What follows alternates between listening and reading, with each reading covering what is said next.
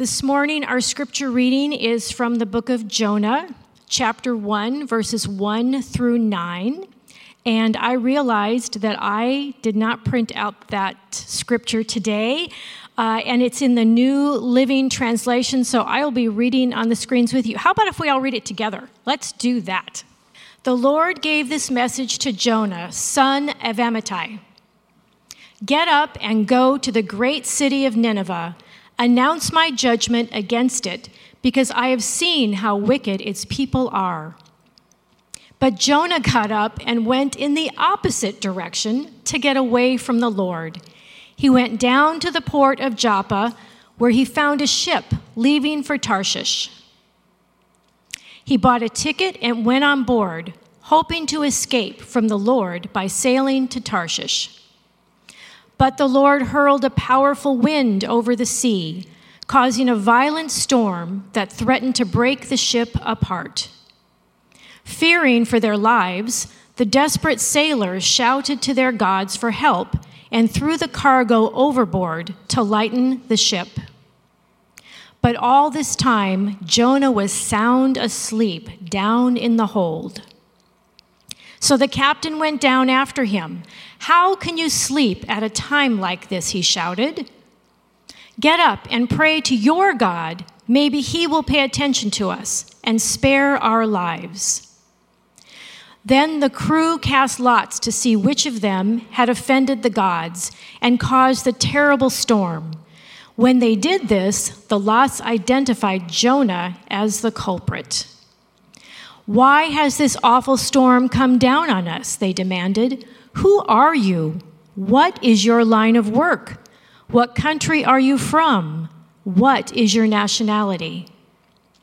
Jonah answered, "I am a Hebrew, and I worship the Lord, the God of heaven, who made the sea and the land." The word of the Lord. Good morning. I'm thankful for this bulletproof shield in case anybody takes offense at what I have to say this morning. Let me pray. Lord, thank you for the privilege of gathering this morning with your people. Open our ears to hear and our hearts to receive what it is you have to say to us. For your honor and glory, we pray. Amen. In the classic Porgy and Bess opera, one of the songs mentions the Bible story of Jonah, as well as the stories of Moses and David.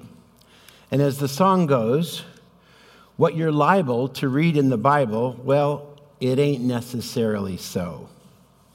Some have argued that Jonah is an imaginary character, and his story is only an allegory or a parable, not real history.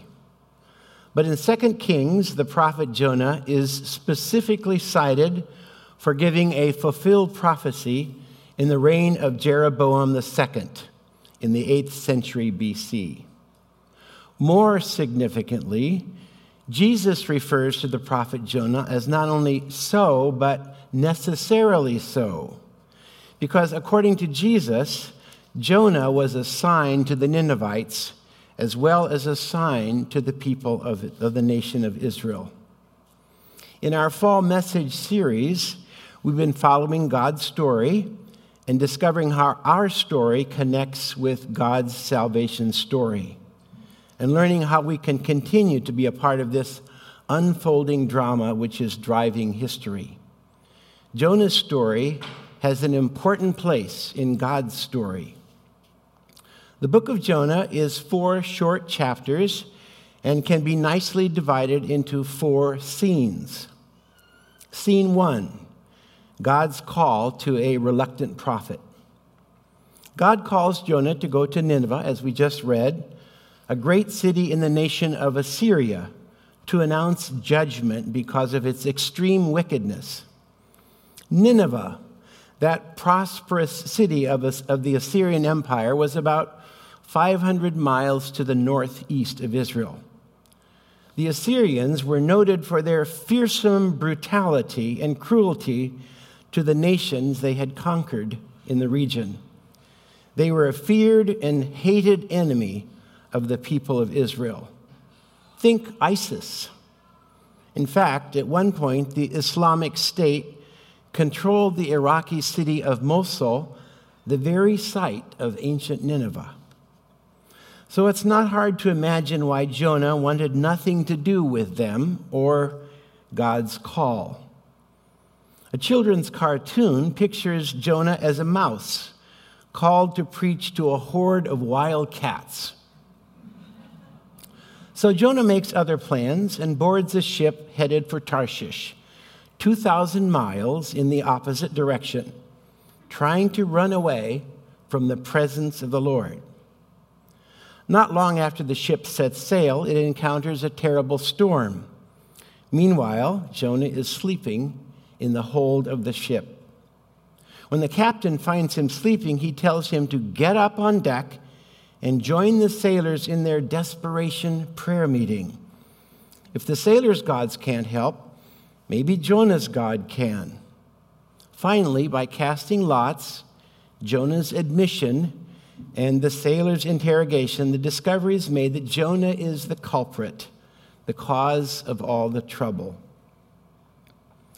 Do we ever stop and consider how our disobedience might affect not only ourselves, but many others around us?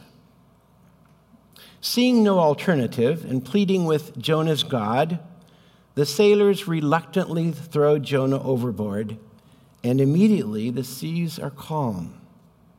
The sailors are filled with awe and reverence and worship of Jonah's God.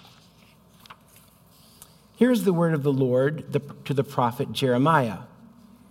Am I a God who is only near and not a God who is far away?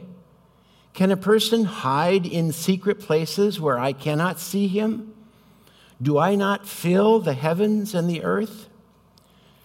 Jonah must have skipped this class in seminary. Jonah, didn't you know? You can run, but you can't hide. When is the last time you tried to run away from the presence of the Lord, the will of God for your life? How did it go? What did you learn?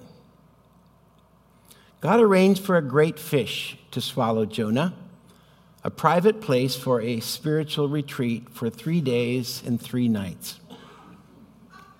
Scene 2, underwater now, Jonah's prayer of repentance and deliverance. We don't know the details of what happened while Jonah was in the fish, but we know that it was an occasion for prayer, and we can assume fasting as well.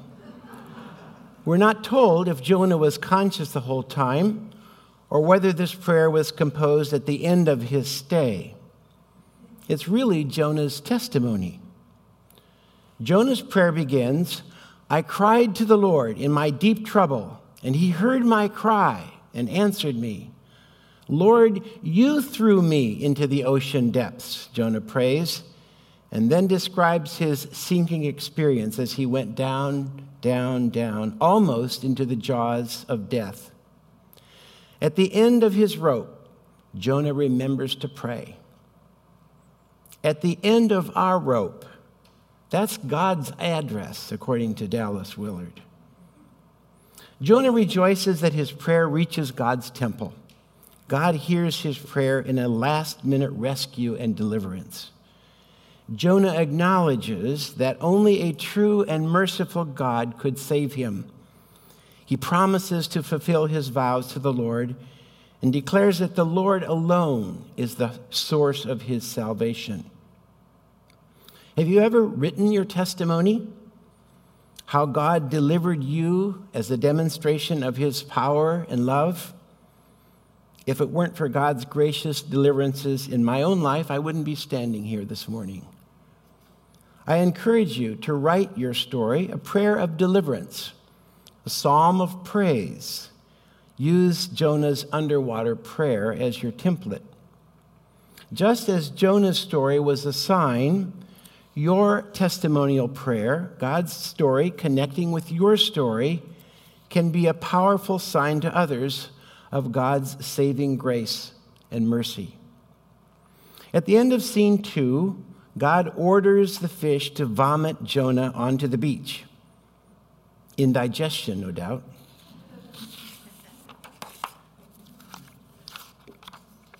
Scene 3, Jonah's obedience and Nineveh's repentance. Jonah is given a second chance. God recommissions Jonah with the same instructions: go and call Nineveh to repentance. This time, Jonah obeys and heads straight for Nineveh. Jonah enters the city a day's walk and proclaims, 40 days from now, Nineveh will be demolished.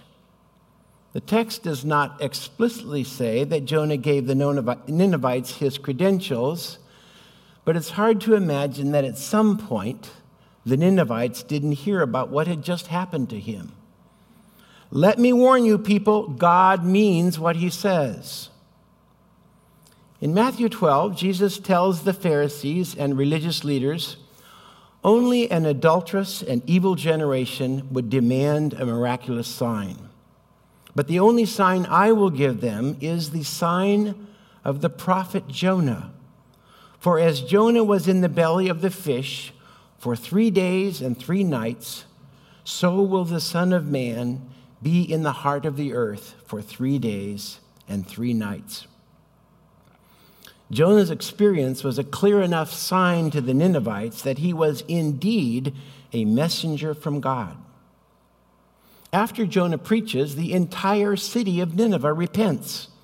From the king at the top, and by the king's decree, every citizen of the city and even the animals were included in this citywide renunciation of their violence and evil ways. In mourning and desperation, the Ninevites prayed to Jonah's God that he would change his mind and spare them the destruction that he had intended. As a result of Jonah's warning, Nineveh repents, and we see that God does just that. He sees their repentance and how they renounce their evil ways, and he relents from his plans to destroy the city. God once told the prophet Ezekiel, "Do I take pleasure in the death of the wicked, declares the sovereign Lord? Rather, am I not pleased when they turn from their wicked ways and live?" As one preacher said, don't we wish that the book ended right here and Jonah spent the rest of his ministry in follow-up and discipleship? But sadly, that's not what happened. Scene 4, Jonah's anger and God's compassion. Scene 4 opens with Jonah in a fit of rage. He's complaining bitterly to God. I knew it. Didn't I say before I left home you would do this? That's why I took off for Tarshish. I know that you are a merciful and compassionate God. You are slow to get angry and filled with unfailing love. You are eager to turn back from destroying people. Jonah's got his theology right, but his heart was still not in the right place. Jonah's attitude, God, if you'd ask me, I would say just nuke them. If you're not going to kill them, then go ahead and kill me. God questions his prophet. Is it right for you to be angry about this? Then Jonah goes out of the city to sulk, waiting, hoping to see if God might yet destroy Nineveh. He makes himself a little lean-to, a place to sit and seethe, and God arranges a leafy vine to grow up and shade him from the hot sun. Jonah is so pleased, and perhaps, as one scholar suggested, Jonah regarded the vine as an acknowledgement of his inherent worth. Things are going his way. But the next morning, God arranges for a worm to eat through the stem of the plant so that it withers. Then God sends a scorching wind to blow down on Jonah's head. Again, Jonah exclaims, "It's better to die than live like this." God asks Jonah, "Is it right for you to be angry because of the plant died?" Jonah replies, "Absolutely, angry enough to die." God tells Jonah, "You feel sorry about the plant, but you did nothing to put it there. It came up quickly and died quickly." Nineveh is a great city in complete spiritual darkness. And then the penetrating question that captures the main message of this book. Jonah, shouldn't I have concern for the people of this great city of Nineveh? The narrative ends abruptly there with this piercing question for Jonah. There are some powerful lessons in this story. Jonah is more concerned about his own temporary comfort than he is about the eternal destiny of a whole city. Had he forgotten what just happened, his firsthand God's great mercy and compassion for him in the midst of his rebellion? Yet Jonah is unwilling to see this compassion extended to his Gentile neighbors. Given a second chance, Jonah obeyed and went, but his heart was still full of hostility for the Assyrians. And that hostility blinded him to the missionary purpose and heart of God. God's question was a strong rebuke to Jonah. The story of Jonah was also a rebuke to the nation of Israel of Jonah's day, reflecting that same attitude. A nation God had prepared and positioned to be a light to the surrounding nations. Had Israel forgotten its mission, conceived in God's covenant promise to Abraham? "I will bless you, and through you all the families of the earth will be blessed." And the story of Nineveh's repentance was condemnation for God's chosen people in Jesus' day as well. Jesus said, "The people of Nineveh will stand up against this generation on Judgment Day and condemn it, for they repented of their sins at the preaching of Jonah. Now, someone greater than Jonah is here, but you refuse to repent." The story of Jonah raises serious questions for us to consider as well. Are we more concerned about our own personal comfort and security and national interests than communicating God's gospel story across national, ethnic, and cultural barriers to people who have never had a chance to hear? Have we forgotten God's amazing grace and mercy in including us in his salvation story? Honestly, which people group or subculture in our community would you just as soon see disappear from the face of the earth as to be transformed by God's love and mercy? God is asking us the same question. Should I not be concerned for, you fill in the blank? God can change our hearts if we are ready and willing to repent. My friend, the late Bob Boardman, was serving as a U.S. Marine in the Pacific Theater during World War II. On the 69th day of the 70-day Battle of Okinawa, he was shot through the throat, and his buddy beside him was killed by the very same bullet. Bob returned to the U.S. in the sick bay of a Navy ship with a heart hardened for hatred for the Japanese people. But God changed Bob's heart, and he went back to Japan to serve the Lord. And for over 30 years, he shared the gospel with the only voice he had left. It was a very raspy whisper. God's salvation story is the most wonderful news that is for every person in the world. What a privilege for us to be commissioned as messengers of God's abundant mercy and amazing grace. Let me give you 2 or 3 suggestions for life response, practical steps that could further engage you with God's purpose to share his glory and share his story and declare his glory to the ends of the earth. I put these in the ECC bulletin this week so you can find them online. First of all, as I've encouraged you, can we get that slide? Write a paper, write a prayer of thanksgiving or a psalm of praise of how God in his mercy and compassion delivered you. And you can use Jonah's prayer as a template. Or watch this short video, Love the Nations. This was sent to me recently by a missionary kid friend who's been a missionary in China for many years. A very helpful video. And if you're really serious, get a hold of this book and let it light your heart on fire. Radical, taking back your faith from the American dream. And if you're disappointed, I will refund your money.